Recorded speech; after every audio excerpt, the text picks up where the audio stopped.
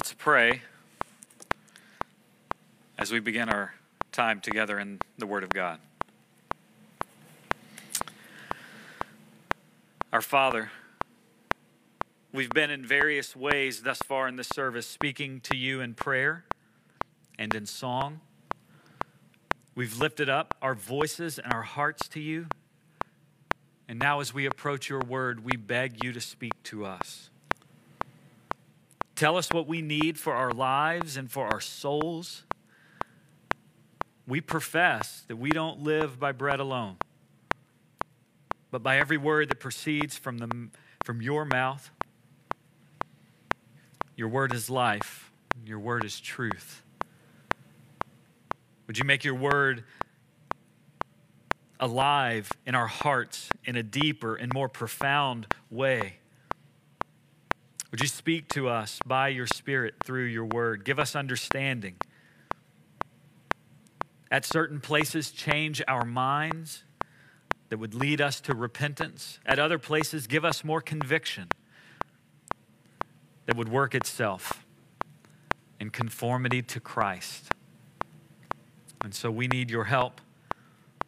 Distractions abound.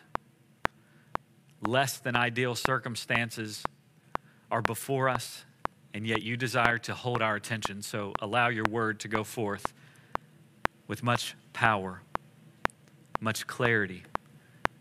And so to that end, we pray that you, by your Holy Spirit, O God, would make the sermon that is heard far more effective than the one that is preached. Grant us joy as we turn to your word in Jesus' name. Amen. Well, no one likes a fake. No one. Even though we try to maintain a good reputation before others, we despise counterfeits and we crave authenticity. Everyone wants to keep it real. And yet, sadly, all too many people are content to hide the real. I wonder what people would say if I were to go around to your friends and your church family, your biological family, your coworkers, your neighbors, and just begin to interview people about you. Tell me about this person's loves. Tell me about their life. Tell me about their actions. I wonder what would be said about you. If we're honest, I wonder how many of us are driven by that. What would others say? And what do others think of us? And I wonder if God were to grant me access to sort of be taken up and go before him in his throne room and just to begin to ask him those same questions about you. God, how do you see this person's loves? What do you think about their actions, about their life? I wonder what that report would look like. And I wonder how different those two reports would be. I wonder how much of our lives is consumed about keeping up an appearance with others, all the while neglecting what it is that God thinks about our character. You see, there's such silliness to faking when there is something so grand on the line. Something as grand as being redeemed by and restored to the Creator of all things and living forever with him. What better could we leverage and live our lives for? And if I'm honest, I must confess that oftentimes I put way too much stock in what others think about me. Sadly, at the neglect of what God thinks about me. If you're a Christian, I'm not talking about your position before him. Praise be to God, the work of Jesus. I'm talking about your day in and day out rhythms, your life, your actions, your loves, your desires, your thoughts, and your words. I'm tempted to put more stock into what others think, and I think, what's the end of it all? Is the end of it all to stand before the Lord exposed and look back and say, well, at least everyone else thought I was something different? Is the point of it all to so deceive people to think that I'm running healthily a race and yet all the while I'm dying on the inside? Or maybe worst case scenario, I die and I get hell. And I have the thought, well, at least everyone still living thinks I'm in heaven. Is that worth it? Is that the goal? Friends, the invitation this morning is to be honest about who we are. And our passage this morning is intended to serve our souls. James wants to pastor us this morning, to encourage us to be discerning about our lives, but also to warn us against deception. To be discerning about our lives and to warn us against deception. And both that offer of discernment and that warning of deception are expressions of God's mercy to us. The fact that this word finds its way into our hearts and our lives is a gift of grace to us. You see, James is going to make clear for the rest of this letter, authentic faith devotes itself to God in holiness and to others in service. Authentic faith devotes itself to God in holiness and to others in service. And last week, Nick served us by preaching with such clarity about what James understood to be invaluable to these scattered, persecuted Christians. James is writing these scattered, persecuted Christians, letting them know that they ought to seek to persevere under trial because there is a reward that awaits. Something so much greater than the temporary hardship they're enduring. But not only to persevere, but James is writing to encourage them to turn to God for the wisdom that they lack. If they don't have that perspective about their trials, to turn to God is not only to be believed, but also to be obeyed.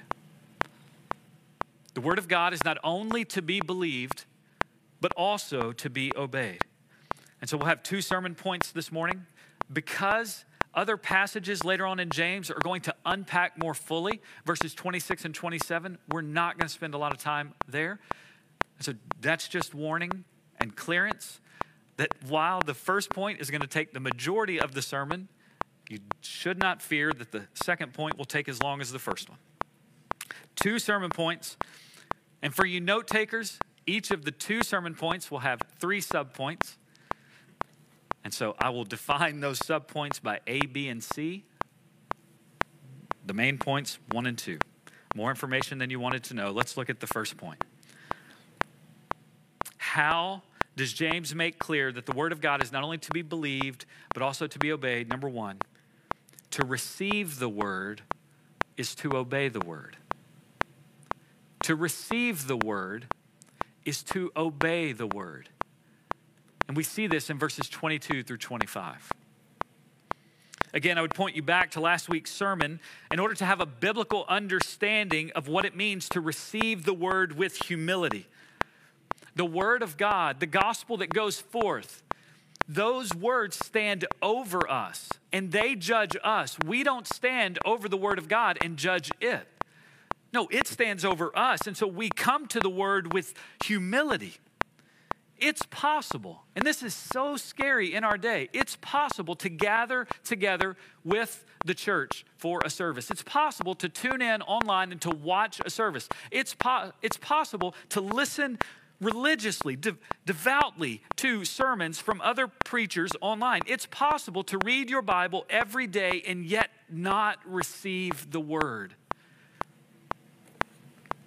And so James encourages these scattered, persecuted Christians to come hungry to the Word, to receive the Word, asking the Lord by His Spirit to make your heart receptive to the Word. You see, the more humbly we come to the Word, the more we will receive from the Word.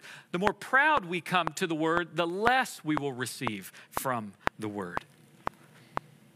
And in order to convince us of that main point, that to receive the Word is to obey the Word, point number 1, James gives us 3 helps. Subpoint A. What are the 3 helps that he gives us in order to understand and to see that to receive the Word is to obey the Word? A, he gives us a command with a warning. He gives us a command with a warning. And we see this in verse 22. but prove yourselves doers of the word. That's the command. And not merely hearers who delude themselves. Other translations will read who deceive themselves. And here we arrive at the heart of James' pastoral concern, really with this whole letter. And arguably the best known verse in this letter is verse 22. The command is to prove yourself to be a word doer, not merely a word hearer. Prove yourself. Be a doer of the word. Now, some people jump. They open James chapter 1. They're familiar with this verse. They go to verse 22, and it says, but prove yourselves to be doers of the word and not merely hearers who delude themselves. And they begin to think, okay, then what James is doing is he's minimizing and he's discouraging all of this need for biblical doctrine and knowledge. We don't need to be hearers. All we need to be are doers. And again, context is king when we read the Bible. James has just labored to make the point in verses 19 through 21 about our need for biblical knowledge. And so James would state very clearly, biblical knowledge and understanding is essential, but it's not sufficient. Biblical knowledge is essential, but it's not sufficient. Merely hearing without being a word doer is what he says in verse 22. That's self-deception. And that's the warning. The warning is this. Merely hearing God's word is not sufficient evidence for saving faith.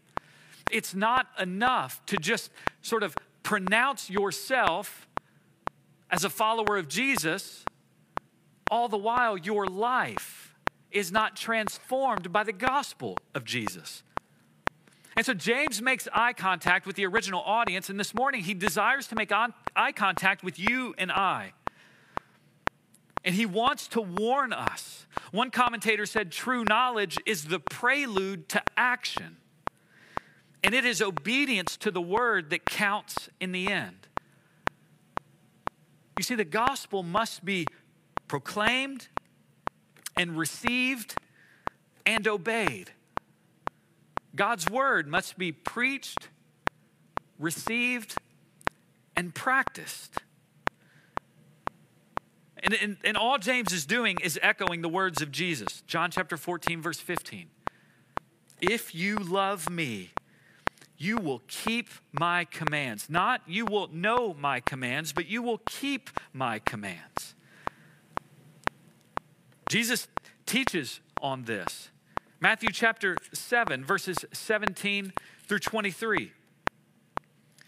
So every good tree bears good fruit, and the bad tree bears bad fruit. A good tree cannot produce bad fruit, nor can a bad tree produce good fruit.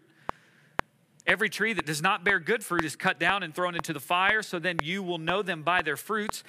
Not everyone who says to me, Lord, Lord, will enter the kingdom of heaven, but he who does the will of my Father who is in heaven will enter. Many will say to me on that day, Lord, Lord, did we not prophesy in your name, and in your name cast out demons, and in your name perform many miracles?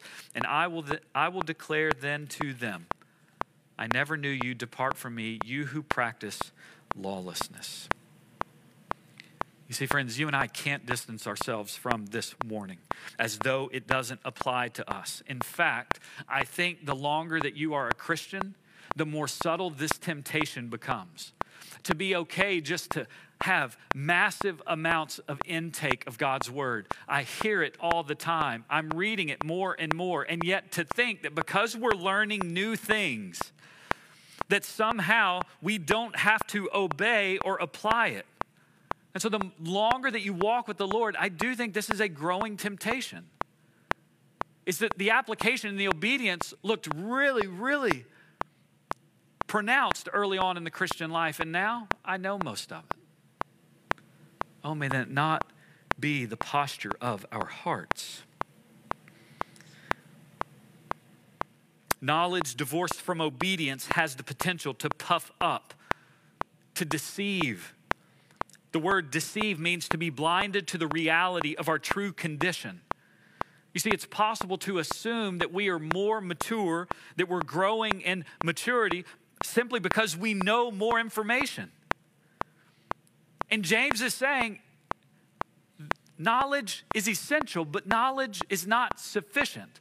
And so if the more information that you're learning is not it's not translating into more godliness and more faithfulness and more obedience, then James says, be very careful. You may be self-deceived. And I think there's some level we're always going to know a little bit more than we're able to apply, but we need to pay careful attention to assume that our knowledge of Scripture isn't taking off while our obedience to Scripture is lagging behind. We've said all along that James is intending to close the gap between what we know and how we live.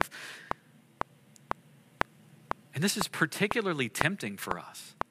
It's particularly tempting for us because just think about how we progress from grade to grade in even our educational system. It's not on the basis of how much our lives are transformed by what we know. It's on the basis of what we know. And there are certain benchmarks that once you know enough, you then proceed to the next grade. And once you know enough, you go to the next grade. And once you know enough, and that works for an educational system, it spells disaster for the Christian life. To merely think that because I'm learning, that means I'm growing in godliness. And not giving attention to the back end of knowledge, which is to ensure that it's changing my life. In the economy of God, growth in godliness is always measured by obedience. And I believe this is a particular word for our particular church. I praise God for the culture that is being set and that has been set among us, where we long for and we desire sound doctrine. We read good books. We listen to other online sermons. I'm thankful for the hunger for more doctrine. And yet, let's be careful, church, because this command and these warnings, they're needed for us. We need to ensure that what enthralls our heart most is not merely the thrill of learning something new, but the faithfulness to follow through and see our lives changed by what it is that we know. We need to give careful attention to the application of the Word of God. And in order to ensure that they understand this command with a warning, he provides them with the second help, letter B, an illustration to avoid. An illustration to avoid. Listen to the illustration in verses 23 and 24.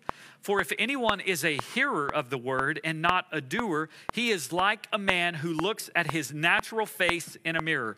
For once he has looked at himself and gone away, he has immediately forgotten what kind of person he was. This is an interesting example to give. And if we're not careful, we can easily miss its meaning. What James is doing is reaching into the mundane and the regular rhythms of life in order to provide a metaphor. And the metaphor is simply looking into a mirror. And the point is to say that the one who looks into a mirror and walks away and forgets what he saw, that one is in peril. He is in danger. And when it talks about when he walks away and immediately forgets, verse 24, he's not making any type of reference towards the person's mental capacities to recall what they just saw. This isn't speaking of that. In fact, it's speaking of a willful disregard of what he has seen. So it's not that he looked in a mirror and he walked away and he really just doesn't have the mental capacities to remember. No, it's he looked in a mirror, he saw, he walked away, and he willfully disregarded what he saw. What we're to avoid in this illustration is what this guy does. He ignores what the mirror revealed. And this illustration was meant to startle the original audience. And as I think about how this illustration falls on us, I can assume that not many of us are startled by looking into a mirror and walking away and forgetting what we saw. Each of us, I trust, look into mirrors on purpose not merely to admire what's there, and if that is why you look into a mirror, that should not be the only reason you look into a mirror. Not merely to admire what we saw, but to assess the damage that's there. And to not merely assess the damage that's there, but also to think what can be done to fix the damage that's there. If you knew someone who consistently showed up to gatherings, whatever gathering it is, they consistently showed up and they were so unkept, like not just weird unkept, but maybe even gross unkept. And you were to get into a conversation with this person and say, did you look into the mirror this morning when you left? And just to be clear, I pray that we are those types of friends. Not just the people that won't tell you how bad you look. There's a gracious way to do it. But that you will come alongside and did you look into the mirror today? How odd, how wrong would it be for someone to say, sure. And you look like this? Yeah, I saw it.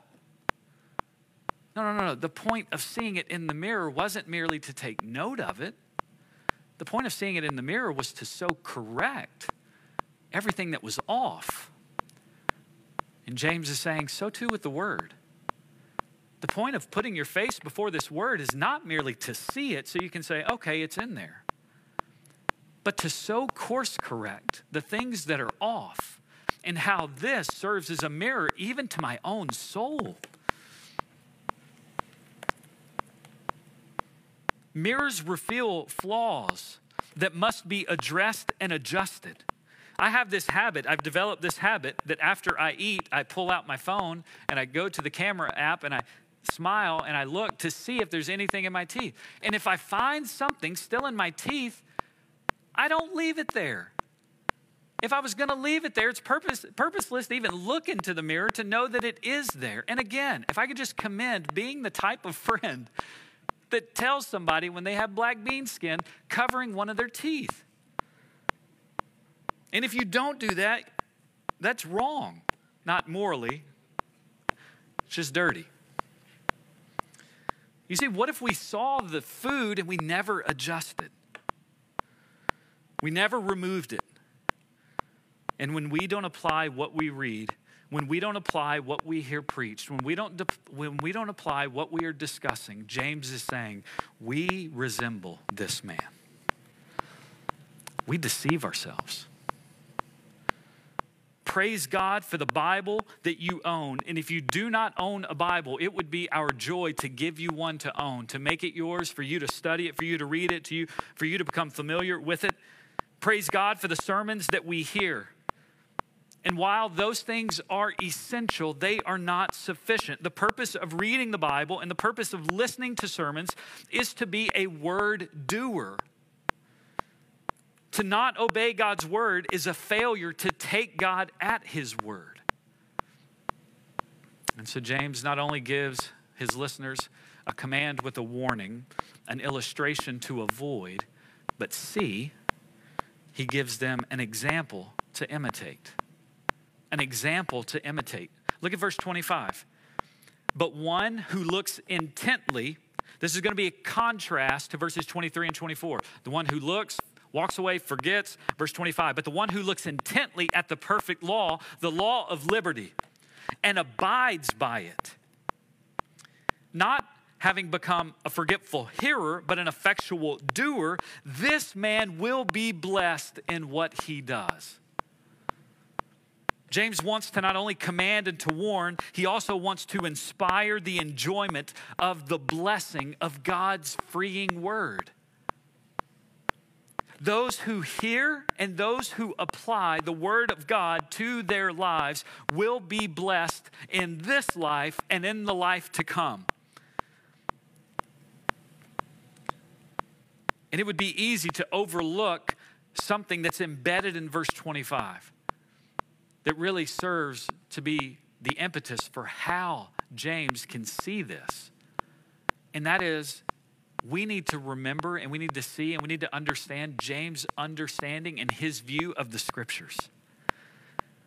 If you and I don't share James' view of the scriptures, that will affect how we read and how we respond to the scriptures.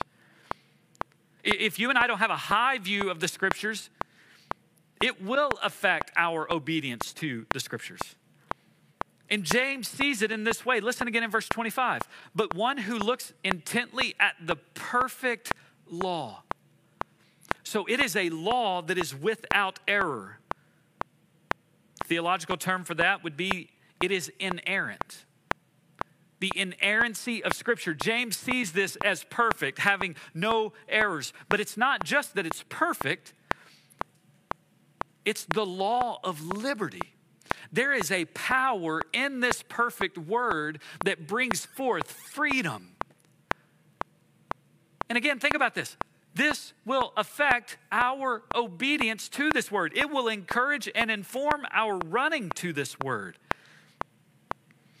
He understands the law, the word, to bring liberty to one's soul and one's life. James didn't view Scripture as this boring, sort of made up, endless, burdensome commands that he must go to, that would result in suffocating restrictions that would bring about guilt. No, that's not how James viewed the Scriptures. And sadly, I wonder how many of us view the Scriptures in a similar way, to see them as guilt-inducing, list of heavy burdens, restrictions keeping us from joy. No, James says the word actually frees us. It allows us to find joy. I would just encourage you this week, if you're thinking, if you have a upside down or a backwards view of the Word of God, just read Psalm 119. Psalm 119, to hear the psalmist talk about how the Word of God is like, it's sweet to him. He delights in it. It's a lamp to his feet. It's his counselor. You could even read Psalm 19. I would encourage you to read Psalm 19, verses 7 through 10. Just speaking of the Word of God, it's perfect. It restores the soul. It's sure. It makes wise the simple. It enlightens the eyes. It's pure. It's right. It rejoices the heart. The words of God are more desirable than gold, sweeter than the honey and the drippings of the honeycomb. I wonder if that's our view of the Word of God. If it's not, why? What is it that you think the Word of God cannot do or is not doing, that he says the Word of God is and does even in his Word? James viewed the Word of God as the voice of the living God who was good and who was generous. Remember verses 17 and 18. That good and generous God has given us his Word. And when he gives us this Word, it's not just some scholastic analysis of a legal text. No, it's listening to the living story through a living speech of its author. And James would refer us back to verses 17 and 18 to remember the kind of God he is. Every good and every perfect gift, everything that's good that flows to you comes from him. That's how generous he is. And he not only gives you good gifts in creation, he also gives the gift of salvation, his work of redemption. That's how good he is. James says, remember the author, because it's his word that's before us. And so we are doers of the word. That's the example we are to imitate. Looks there in verse 25, it means to intently and to purposefully and to consistently pore over. Like some people will say, well, the difference in the two is that the guy looking in the mirror just sort of glances, and the guy in verse 25 is poring over the word. But actually, both of those words give rise, and the meanings are that they are giving sustained attention to.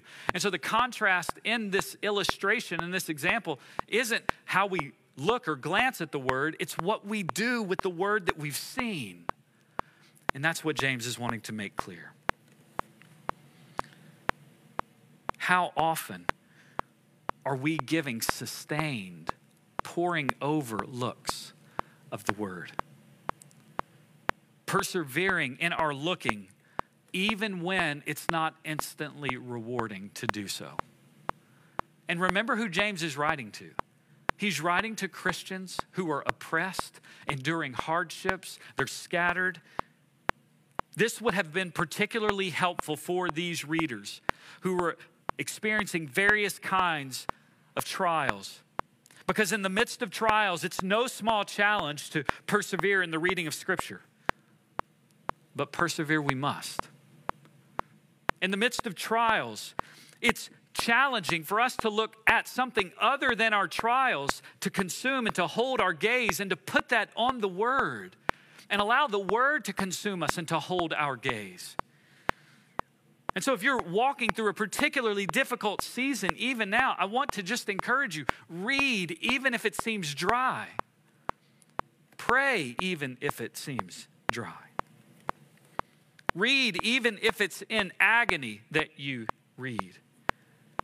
The strength that you need to endure suffering comes through grace-motivated doing of these liberating commands and these liberating duties. A doer who acts. Attentive listening must be accompanied by careful obedience. Growth in grace and godliness, it's not an event. It's a process. That's why we call it walking with the Lord, because oftentimes we take one step at a time. And so perhaps you're hearing this and the Spirit is bringing about a good level of conviction. That maybe you've spent more of your time focusing on what you can learn as opposed to how you can obey what it is that you know. And if that's the case, I pray that God would bring about by His Spirit some helpful rhythms of repentance. But if I can just encourage you, perhaps you feel overwhelmed because you've not given much to any thought about obedience or faithfulness in a long time. And if that's you, I just want to encourage you. You may be tempted to just write down every area that you need to grow in and think, okay, starting this week, I'm going to hit every area. It's growth in grace, one degree of glory to another. And so maybe this week, just focus on one area. Maybe for the next month, just consider one bit of truth for one area of your life and lean into that, marinate into that. Help that word permeate who you are so as to change what you do. Even now, I'm aware as I listen to sermons, I can just scribble and trying to take notes and capture every word. Good news, this sermon is recorded for you to listen to it again. And so the goal isn't to record every word or to remember everything in its entirety. The goal is just to learn something about the passage that's being taught and seek to connect that to an area of our lives. And that effective truth over time will shape who we are, and it will permeate the entirety of our lives. And when you and I change in one area, it has implications for all areas. And I love the promise at the end of verse 25. That the one who doesn't walk away willfully disregarding, but the one who looks and remembers, they will be blessed in what they do.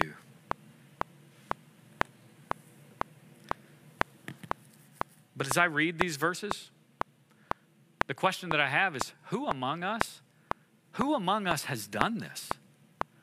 Who among us consistently does this? Who among us perfectly hears and receives and then obeys the word of God? I begin to think about this and I think about the hopefulness that's there, and then I look at my performance and I'm highly discouraged. And I think, I can't do this. And if the promise is that blessing is attached to the one who rightly and faithfully obeys, I will never be blessed because I can't do it. And I believe James is writing to point the readers back to point us back to who Christ is. Jesus is the one who has perfectly heard, perfectly received, and who has perfectly obeyed. Jesus isn't merely a hearer of the word. He is an effectual doer. Jesus doesn't hear something and walk away and willfully disregard the good that he's heard. No, Jesus is the one who looks intently at the perfect law, the law which he would say points to and culminates in him. And what's the result of all of that? Jesus then is the one who has blessing. And so we look and there's a deficiency of blessing in our lives. We can't get that blessing. And yet we will stand before the Lord and give an account not for what we lack. We're going to give account for everything that we've done to sin against God. So we're in need of both something in our account, blessing, righteousness, but also someone to remove and take away the sin. And praise be to God, the second person of the Trinity, Jesus the Christ. He comes to earth for a rescue mission for ruined and sin-sick people. And that would be you, and that would be me. He comes in humility. He lives perfectly. He even teaches those in Matthew chapter 7 about what it means to build their house on the secure foundation of Christ. And he says in Matthew 7, verses 24 through 27, particularly in verse 26, you want to know whether or not your house is built on me, on the foundation of my righteousness, on all of the blessing that I have received? It's not that you are aware and you hear of my word. No, it's that you obey, you do. You build your life on my words, doing my words. This isn't a construction lesson. It's meant to show them the key to liberating joy. And some of us hear this and we think, okay, well, if you're telling me I can't do it, I'm just going to double down and I'm going to show you, I'm going to prove you that I can do this. And James says, we'll see next week in chapter 2, verse 10, even if you were to keep the whole law and yet stumble at one point, you would be guilty of breaking it all. James is making a case that there is a blessing for those who are righteously perfect. And we are all aware that that would not be us. In fact, we are well aware that we are sinners deserving of God's justice and wrath and hatred against sin. And the good news of the Christian faith is that Jesus has come to give us blessing and righteousness that we don't have, to take from us wrath and judgment and condemnation for the sin that we do have. And he bore that upon the cross. 2 Corinthians chapter 5 tells us that he, although he knew no sin, he became sin. Why? So that we might then become the righteousness of God. He dies absorbing the wrath of God for our sin, and he does it as a substitute for all who would repent and believe. We get righteousness. He exhausts judgment. And on the third day, he rises triumphantly over death and sin, picturing what everyone who repents and believes, turns from their sin and trusts in him alone. He gives us a picture of what they will receive at death, a gateway to everlasting life. And so the good news of James chapter 1 is that there is a blessing for people who do this perfectly. You will never get that blessing unless you bow your knee in submission to Jesus Christ and you confess him as your Lord, believing that the only way you will be restored back to your Creator is by his perfect life, his substitutionary death on the cross, and his bodily resurrection on the third day. If you've not turned from your sin and you have not trusted Christ, I would plead with you, do that today. Trust Christ. Leads us to point number 2. Point number 2. To receive the word is to be changed by the word. To receive the word is to be changed by the word. Listen to verses 26 and 27. If anyone thinks himself to be religious and yet does not bridle his tongue, but deceives his own heart, this man's religion is worthless. Pure and undefiled religion in the sight of our God and Father is this: to visit orphans and widows in their distress and to keep oneself unstained by the world. James begins, as he turns kind of this second point, to receive the word is to be changed by the word. James begins by warning us about being deceived by our religious activities. Look at the first phrase there in verse 26. If anyone thinks himself to be religious. The person James is thinking about thought he was religious. And yet James says that when your lifestyle contradicts your profession, you may be deceived. It's what one of my seminary professors would say often. Stated belief plus actual practice equals actual belief. Stated belief plus actual practice equals actual belief. And James is saying there was a man who said he was religious, and yet by his lifestyle contradicted that profession. And James mentions 3 areas of life that would help give credible witness to a life that has received the word. So he says, he begins by saying, if anyone thinks himself to be religious merely because he says something, James says, well, here's a litmus test of sorts. These are 3 areas, 3 ways that we give credibility to a life that has received the word of God. The letter A, in the second point, the area of life that would help promote a credible witness of a changed heart. A would be a controlled tongue. A controlled tongue. Verse 26. If anyone thinks himself to be religious and yet does not bridle his tongue, but deceives his own heart, this man's religion is worthless.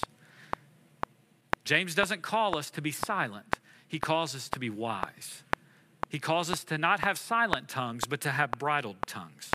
He'll make this clear in chapter 3, but our tongues possess in themselves all the untamed vigor of a wild beast, and when left to themselves can do damage to other people.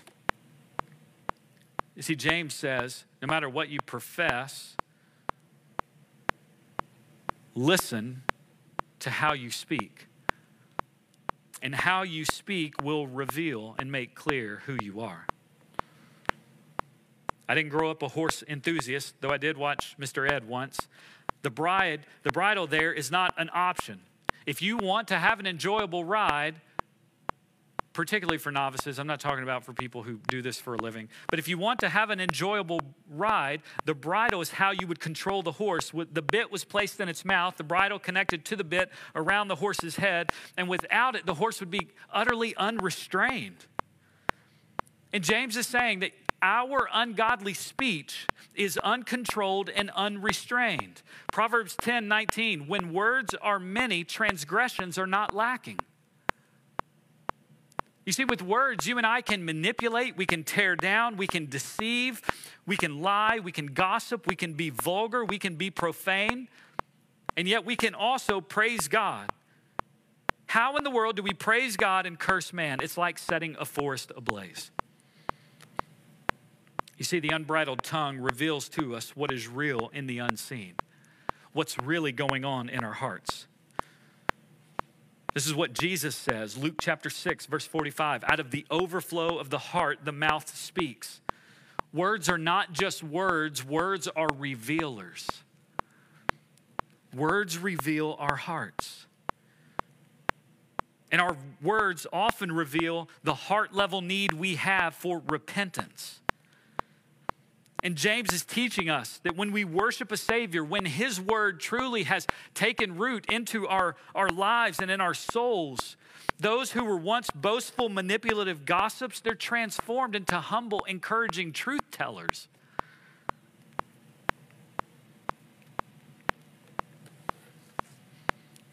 From a deceived heart flows a deceived self-assessment. And so to my non-Christian friends, have you considered that being a Christian is far more than a mere profession? It includes a profession, but it's more than a profession. It's also far more than mere external duties. In fact, the Bible actually condemns that kind of life. that makes mere professions and runs through mere duties. The invitation for you, non-Christian, is to experience a Savior who is powerful over sin and death.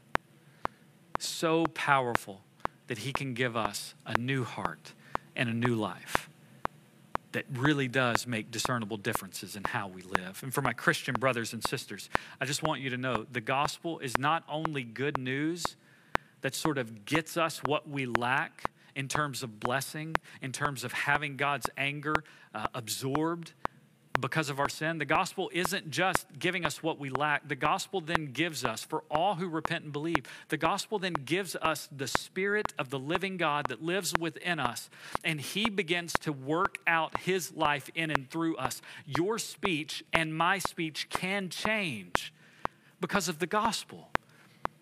So the gospel isn't just good news whenever you're lost. It's also the hope and the basis for how you will do this. How you can control your tongue.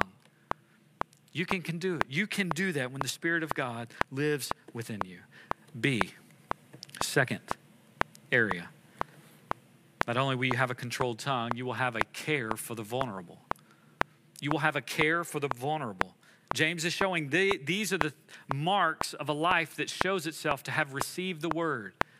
A care for the vulnerable, verse 27. Pure and undefiled religion in the sight of our God and Father is this, to visit orphans and widows in their distress.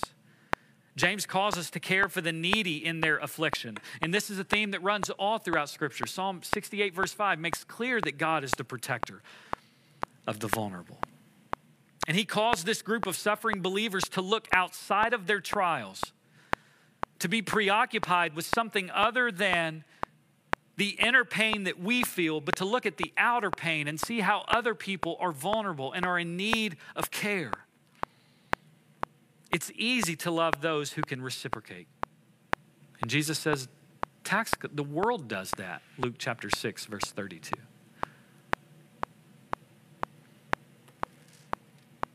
I praise God for the efforts that our church has made in order to grow in caring for widows.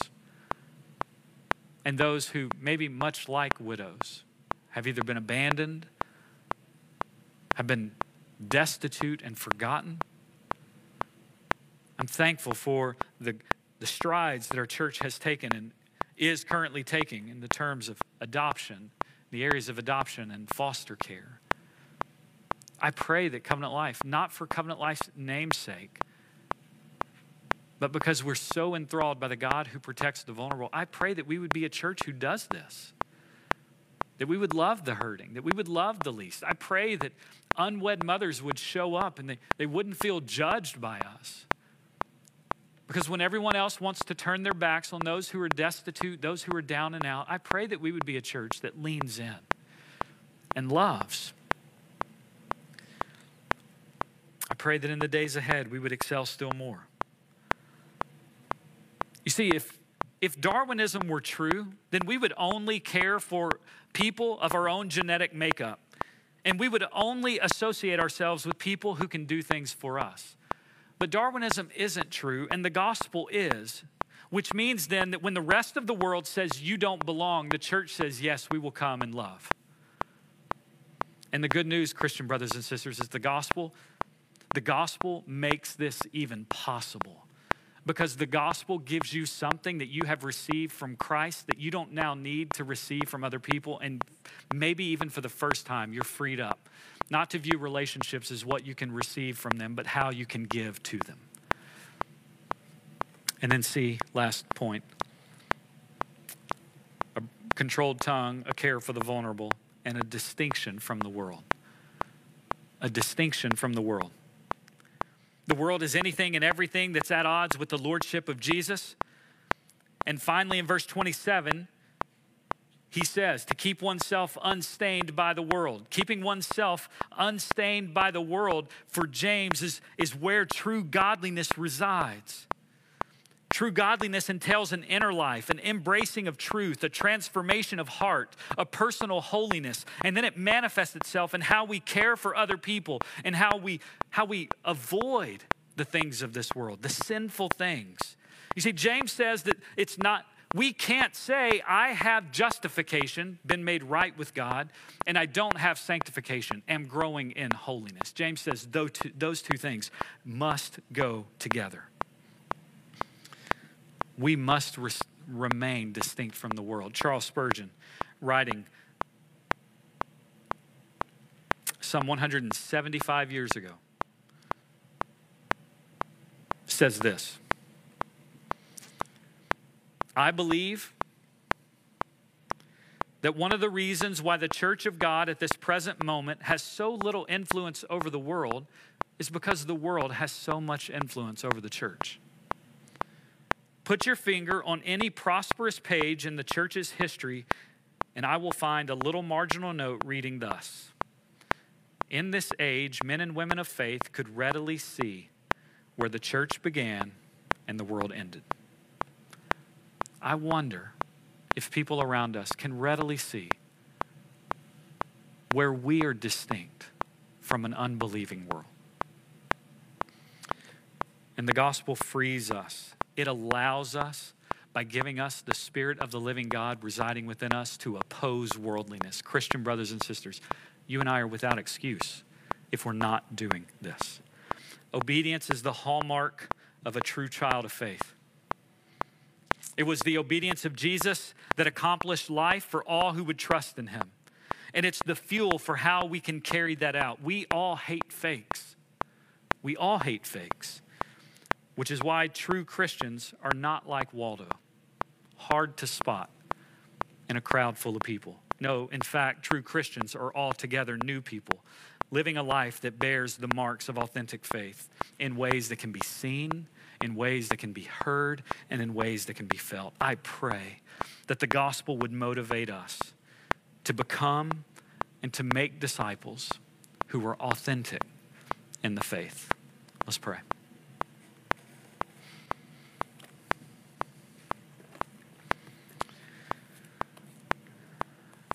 God, your word has gone forth. We've been confronted. We've been commanded. We've been warned. We've been given illustrations to avoid. We've been given examples to emulate. And you've given us a clear picture of what a life looks like that has received your word. And so I pray that in this moment of silence, that you would make clear to us how we ought to respond. Let us, please, for our good and for your glory, not walk away from our time now unchanged. So speak to us, we pray.